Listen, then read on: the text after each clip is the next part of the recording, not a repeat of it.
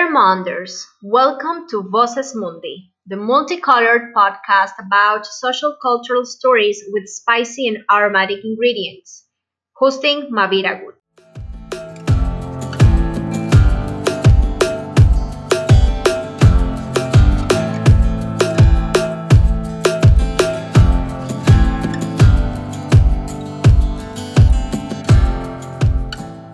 Voces 1. Football and Peace, the best recipe for harmony in the Middle East.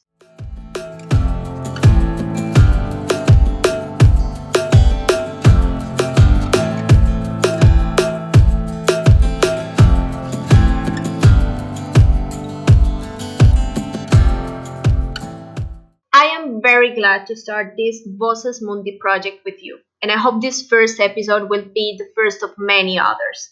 Today, I want to introduce you to Leon Bujo. She is the head of sports at Paris Center for Peace and Innovation. We will talk about the magic of football and bridging building between Israelis and Arab Palestinians in the midst of conflict. So please take a coffee, sit tight, don't worry, there will be some pauses to stretch, and let's begin.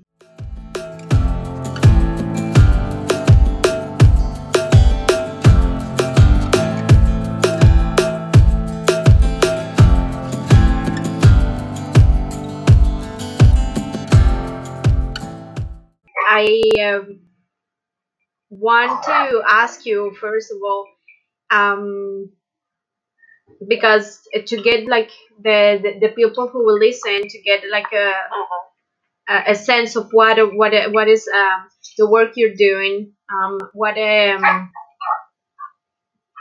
the can you explain how these sport projects are were crafted? How they were crafted. Yeah. How they were crafted, what are the main goals and differences between them? In general, our projects are the first in the region to work with this methodology, to use sport as an educational tool, especially when you're considering the Palestinian Israeli aspect of it. Still to date, we're one of very few organizations that does that.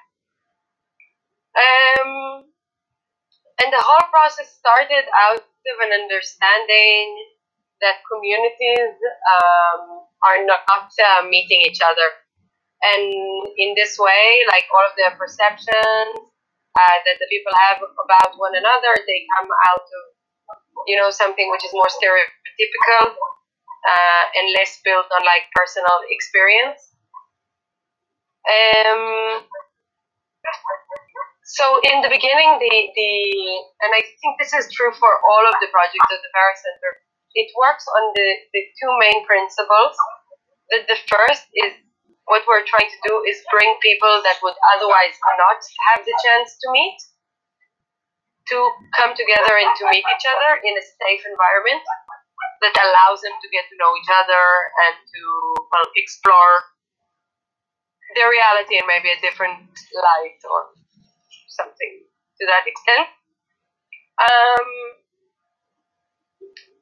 And as I explained, this is really important because the reality here is to some degree segregated. Like communities really don't have a lot of chances to meet and to interact. And the idea of the Paris Center is to try to bring people closer to the peace process. Yeah. So the belief is that if we get them together and allow them to challenge the stereotype and the boundaries and the walls that we have between us, then we'll get a step closer. And the second assumption is that it's not enough to just have them come together. I mean, it's good, it's a start. But it becomes better when we get them engaged around the mutual goal, something that they are both working for and both benefiting of. When we do that, the factor of benefit, it also helps give some kind of motivation to continue this process, which is not necessarily an easy process. But also it shows, okay, if we are all contributing to this, if we are all using this, if we are all in need of that, this is some kind of similarity between us. This is forming some kind of community. And then the normal human being approach is to say, okay, my identity is only my identity because it's not the other identity. You understand what I mean? That we construct ourselves as a opposite to something else. And then when we have them working together for mutual goal, for understanding we are from the same community, then we are limiting the us versus them component. So all of the Palace Center projects are built around these two pillars, you can say. The same like in the program that you participated in.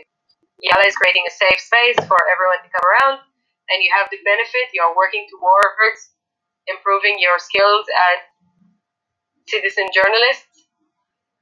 So it's always looking for those two components. So these two components also, they come to life also in our project, in the sport project. But the difference is that here we're working with a much younger audience. We're working with children. So everything has to be a lot more simple or simplified. So the way to get them together is around games and sports and fun.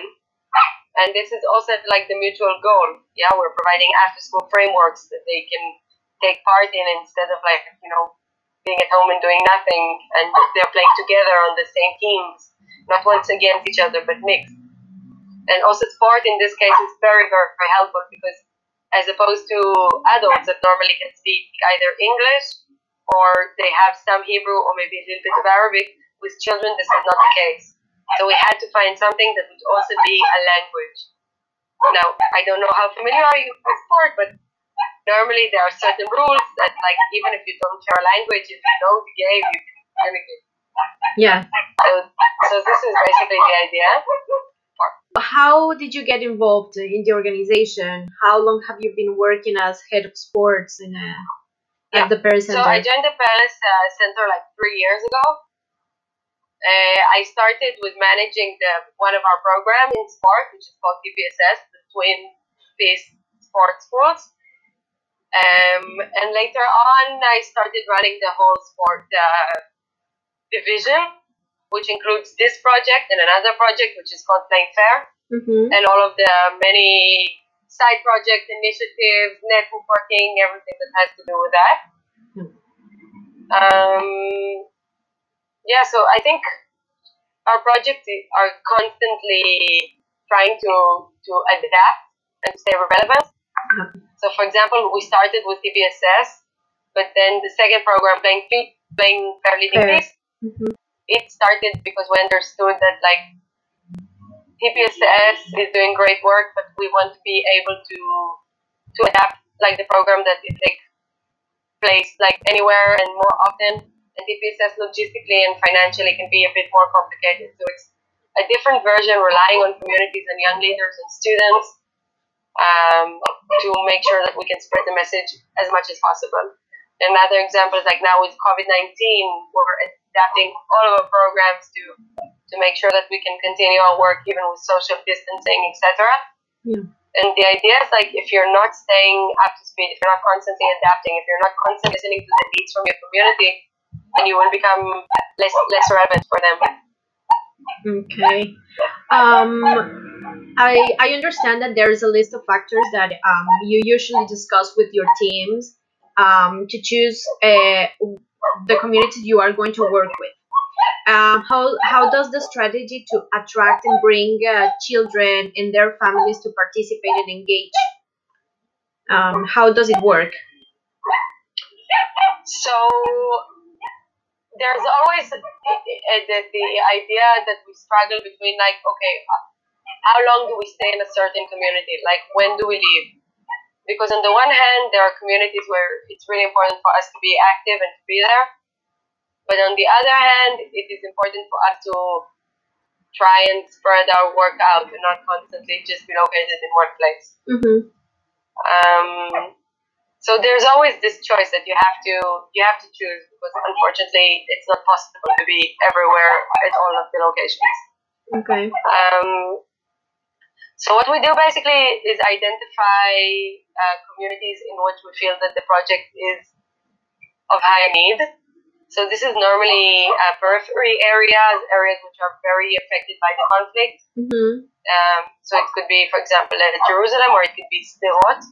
which is the city really on the border with Gaza under constant attack. So we're trying to really understand which communities need the project, and trying to implement it there. We do that by finding the right kind of partner. We know that like for this project work needs to be adopted by the community. Like the community needs to support it. So if we don't have a strong partner that is willing to take part in it, to commit to the process, we don't want to just waste, our time, our funds, etc. It's important for the project in the end be like beneficial. So the main idea is to approach a leaders community and to present the project. It's not necessarily a leader within the community because we're working quite. It would be normally like partners that we feel like can implement. So, for example, we work with football teams, which are quite known in Israel. Yeah. We work with after-school centers. We work with schools. But the idea is that it's a partner from the community which has the ability to really sustain the program.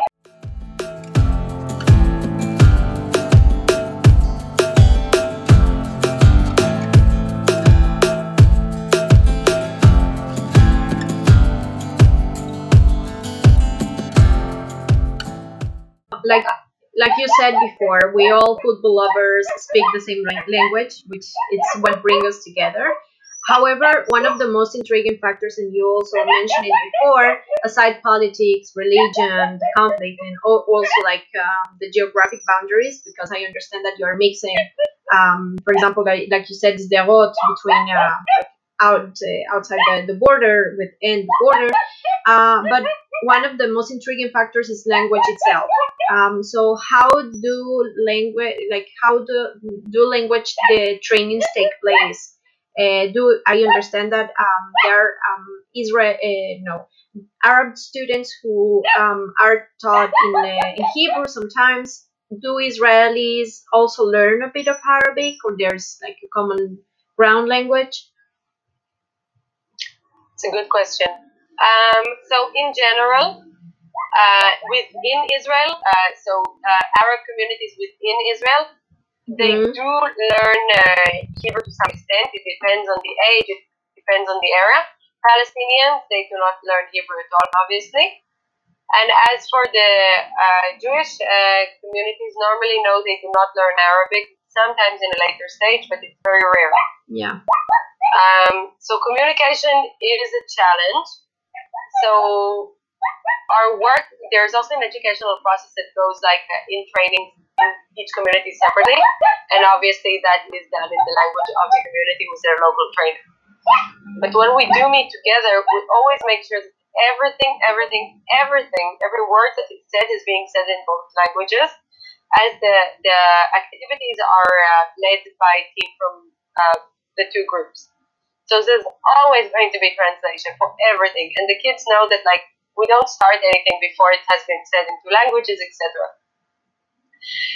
Part of our training is of the work that we do in the communities separately but also together is what we call language training, which means that no one is really going to catch on to the full language, but they're going to learn some phrases, some basic like communication skills, which is more important to us, not for them to really be able to like talk, but really to try and get them used to listening to the other's language, not from a place of fear, but of a place of interest. Yes, to break ice and... Yeah, a lot of times, really the connotation for Jewish kids to listen to Arabic is fear. And for Palestinian children to listen to Hebrew is fear. Yeah. And this is something that was very important for us to change. Like, to not think, oh my God, it's like, the language of my enemy. I'm listening to like something scary right now. But I'm listening to something that can relate to games and to fun and to positive experience. And when I'm interested in someone's language, then in a way I'm already interested in their culture. And this is something that we're trying to cultivate in these programs. And in addition, like you can always see, like in the beginning, in the activities that they meet together, it's always like the kids come and say, "Oh, they're making fun of me. They're talking about me. I know this. I know this." And we'll obviously always explain it's not that, blah, blah, blah, and we come and we mitigate, and what did you say, and what did he say, introduce yourself, they'll say something about yourself you want them to know, blah. But in time, okay, they can't have a full conversation, but even the fact that he can approach the other boy and just ask him in his language, like, what's your name, or it's nice to see you, or something like that, then it's already like, okay, so maybe he's not talking about me, you know? Like, I can start seeing him as my friend just because of this super basic interaction that we had in the beginning of the session. Great.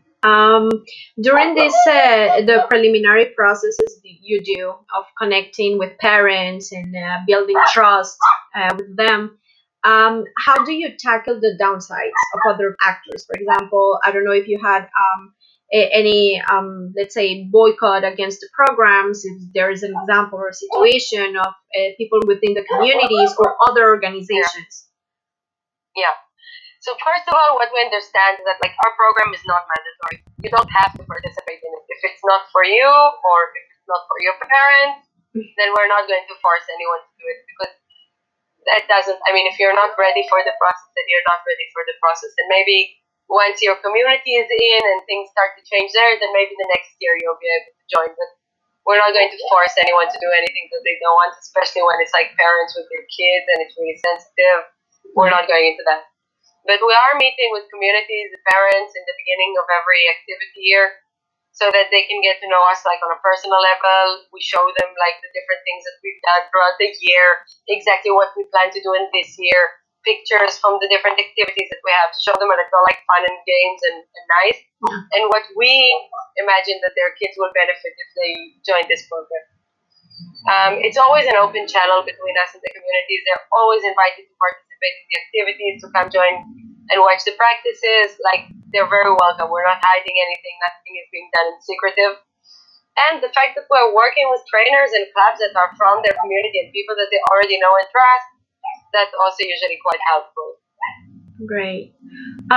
You mentioned COVID, and we have to talk about COVID.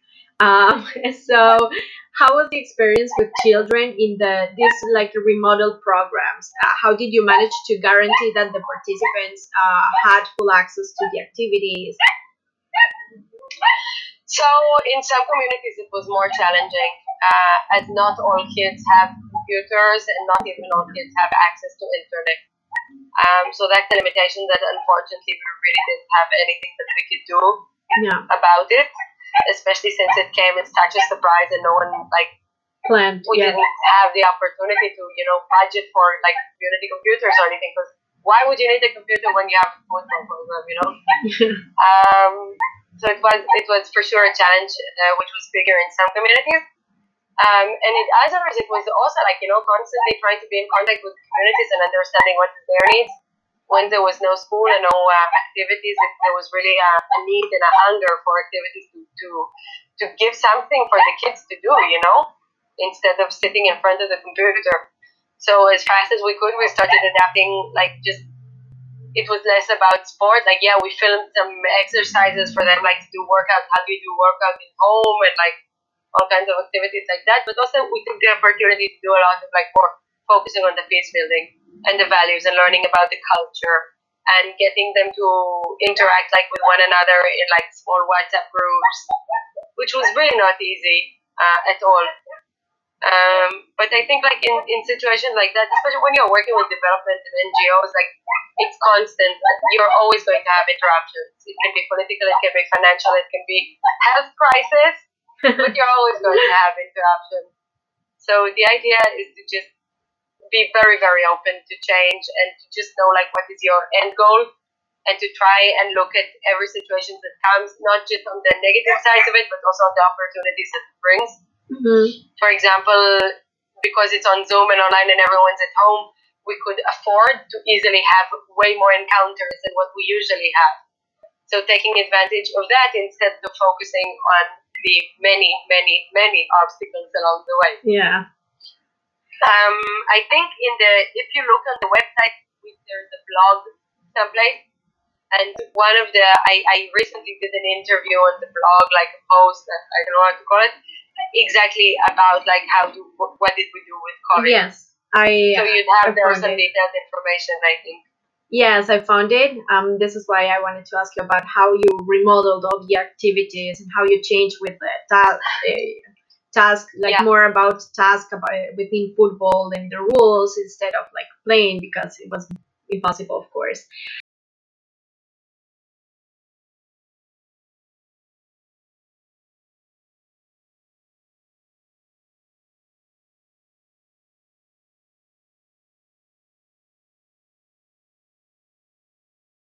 How will the mini World Cup will be held? Will be held? Like what is going to happen? And in this, also you mentioned in a magazine that within this mini World Cup, you were trying to do a combination with an international line sport and a peace conference, Yeah. grass routing. So, what is exactly and how it's going to be with this year? So what we did for the 2020 Mini Mondial, so the one that has already left us, was an online conference.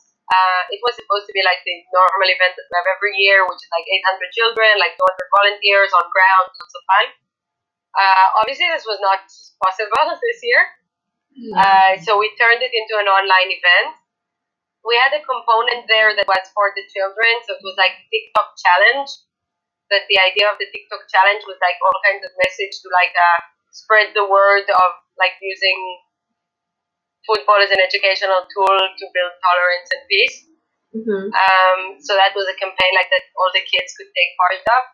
The rest of it was more for the community, like to the NGO grassroots organization community. The theme of the conference was using sport as a peace building tool, and it hosted a lot of. It was international. It hosted people from all over the world, also as speakers, also as guests. So there was an emphasis on capacity building and sharing our programs and the work that we do here, and also empowering like our staff, our coaches, and all of the people that are taking part in the day-to-day work. And as for 2021, God only knows. I mean, Yeah. obviously we would like and we would wish to have the normal event, but we have to wait until June and see what's the situation. What will be? Yeah. So, in practical terms, beyond visibility and acknowledgement, what does it mean that FIFA is supporting the Twin Peaks support team? So for us, like every donor is obviously we're thankful and all donors are equally important and etc. But it is always very rewarding to have a body which is focusing on sport that is world renowned, and that is of this magnitude to support the program, because I think this is also something that, like, the participants can know the value of it and they can understand, like, oh wow, if we're teaming up with FIFA on something, if FIFA is supporting what we do here on our football pitch, then it must be like cool, Yeah. for the language of the youngsters. um, and also, when normally to be a part of a network of such a donor would also provide other opportunities, which is just as important. Additionally, to have donors that are not donating just like for this one time, but that you can rely on them, that they're donating for 2 years, 3 years, or that they're going to be frequent donors to the project, it helps in the sense of sustainability, of your ability to plan for it, for bigger moves, for long lasting moves, and not just like this one time kind of intervention. Okay, so it's mostly in terms of yeah, resources and more stability in the And long term. acknowledgement for sure as well. Yeah. That's a big part of it. Okay. So how did the Israeli Football Association get involved? Like, what are the activities they participate in, or So the Football Association is taking part in the Playing Fair Living Peace program. Basically, part of what we do is, reach out to different stakeholders that we find that can be relevant to our programs. And since, especially when you have like these big events and stuff like that, and you build yourself a name, then you can attract also the most significant stakeholders. And for us, the Israeli Football Association is obviously one of the big stakeholders for our field. And they're really collaborating with us on this program. Their educational division and their social involvement division is doing awesome work in many, many fields. And we found a shared language around this program that they can really get behind. And it's proven to be a very fruitful collaboration. We're currently working on building an educational plan together for a different kind of project that we're doing with them, in order to make sure that every school that wants can, have access to our kind of content for peace building. It will be completely for free. It will be for teachers to basically download and to do in their classes. So it's proving to be a very, very meaningful and important collaboration. Great. And also because I think the team is like a symbol of this unity. Like, absolutely, we completely have a shared language. Yes. That goes across not just in this project but in many others that we're doing. And yeah, absolutely, yeah.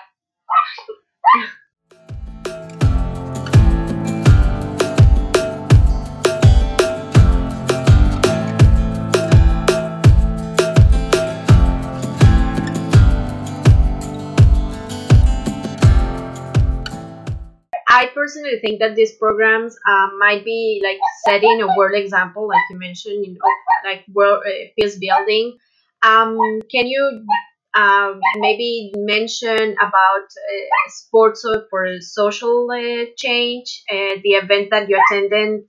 I think in 2018, it was in India, if I'm not mistaken. Yeah. So in part of our work, we're taking part in a lot of international networks and also national networks, but a lot of different organizations that work with sport as an educational tool.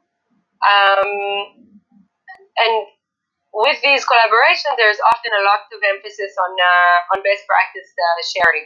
We learn a lot from each other. We support each other. In the end, it's like one big family that just tries to assist in order to make this change that we want to see in the world happen faster. So part of that is often traveling to other organizations in order to teach about the work that we do, learn about their work, implement programs. And this festival in India was an all-girl festival that brought groups from all over India to participate in a soccer for tolerance tournament. And during our time there, we gave a few workshops about our methodologies, capacity building for the staff, and also we got to participate in a lot of workshops with other organizations, led by other organizations. And one of the programs that we developed there is the diversity campaign, which we still use today. And so basically the idea is that we wanted to create something international that all the organizations could use and could think all of us together. And basically it was building a lot of different lesson plans about diversity and why it is important. And each lesson plan basically ended in the same way, which is creating an online campaign, like taking a picture with your message, posting it, hashtagging it, etc. Okay. So that was some of the work in India. Great. And I found out the event, and I think it was amazing. I like in this journey, I have learned that in the field of something called public diplomacy and the something called emerging cultural diplomacy, the importance of like individuals' interaction. In your view, does peace come from top down or down to top? And what changes and social impact have you encountered in this journey you have started at the Pericented, inside and outside the pitch, of course? So, as an NGO and a grassroots organization, our approach is very, very much bottom up. In general, we were founded by Shimon Peres, which basically his whole life was dedicated to the Israeli politics. So very much the approach of top to down. Bottom. Yes. Um, but at some point, he kind of got the understanding that it's not enough. That okay, this work has to happen. This up to bottom, it has to happen. But if in the same time the civilians, the population is not prepared for change and is not embracing it and is not calling for it, then nothing will really happen. Nothing will really change. And therefore, he started the Bell Center as an organization that will start doing this work from the bottom up, trying to reach like the civil society and to create that change. So the Bear Center, in all of our work, this is really our approach. We very much believe in people to people, and we believe that this is the way to create and to foster real change. How has been Leon's Bujo's personal experience as a head of sport? Like, what do you think this amazing quest is leading us to? How it's been my experience?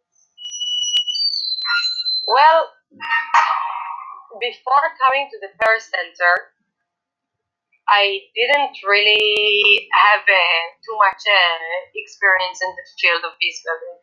More than that, I can even say that the first time, as most Israelis, by the way, the first time that I had any interaction with someone from the other side, what we call with double quotes, so with an Arab person, was in my 20s already, in university as a student. And this is like I come from Tel Aviv and from a very, very, very left wing and liberal family, and yet this was the situation.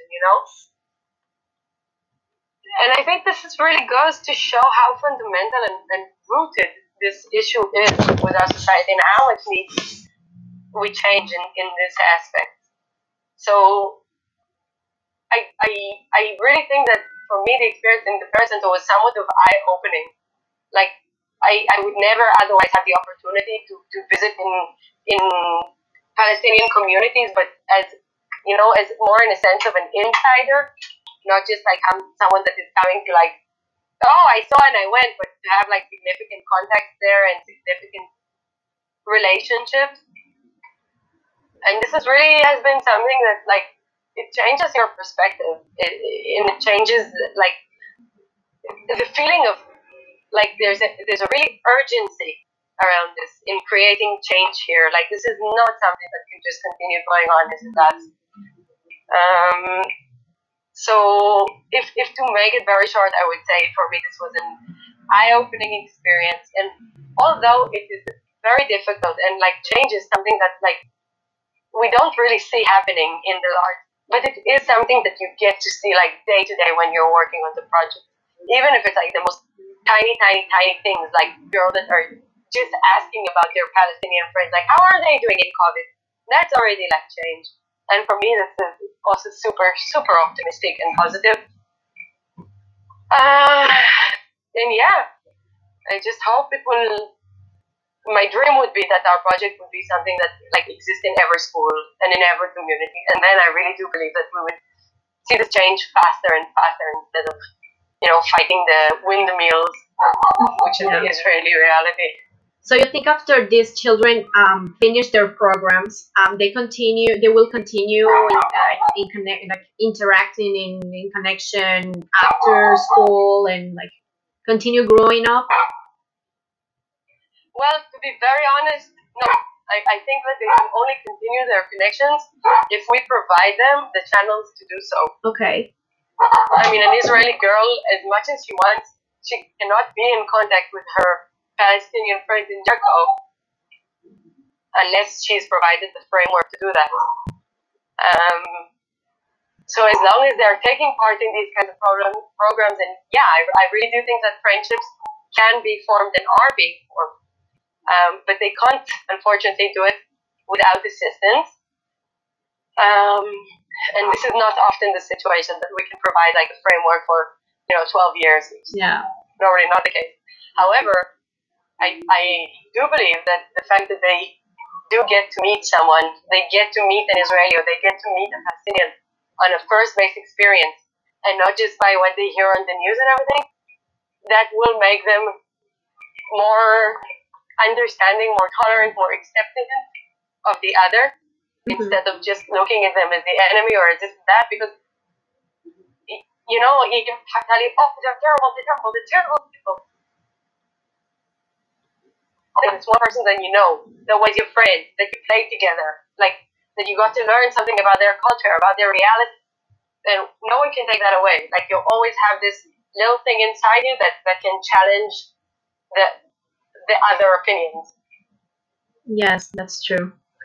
How can like regular people, I mean, non-members of the communities or people that are not directly connected with anything from the conflict, can engage or meet, even to participate in these programs?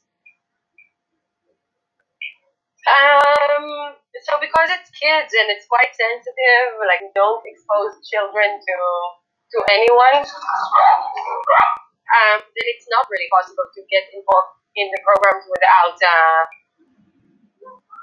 being part of it. However, as I mentioned, we are working now on a lesson plan, so like the content could be available for any teacher or guide that would like to implement it. Um, yeah, that's basically my answer. Okay. Um, Chef, Talking like chef. about like of course football.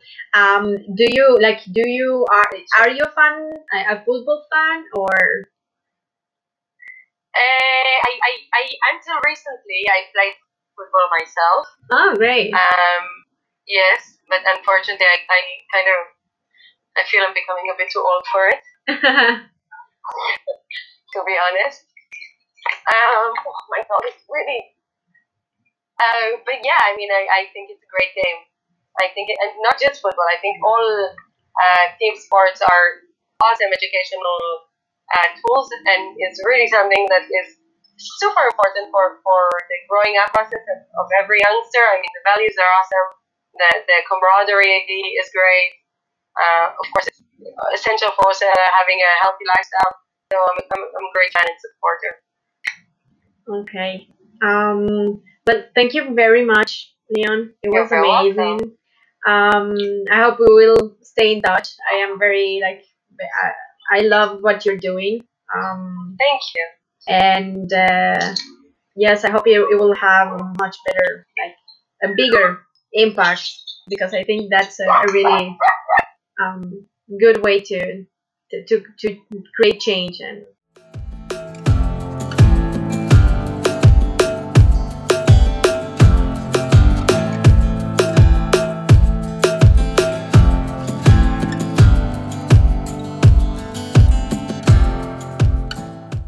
So this is the end of our first episode of Voces Mundi. I hope you liked it as much as I did. Share the voices to help us grow, and don't forget to follow us on our social media channels, Instagram, Facebook, and Twitter at Voces Mundi. And please feel free to share new topics or people you'd like to hear about. The Mundi is the limit.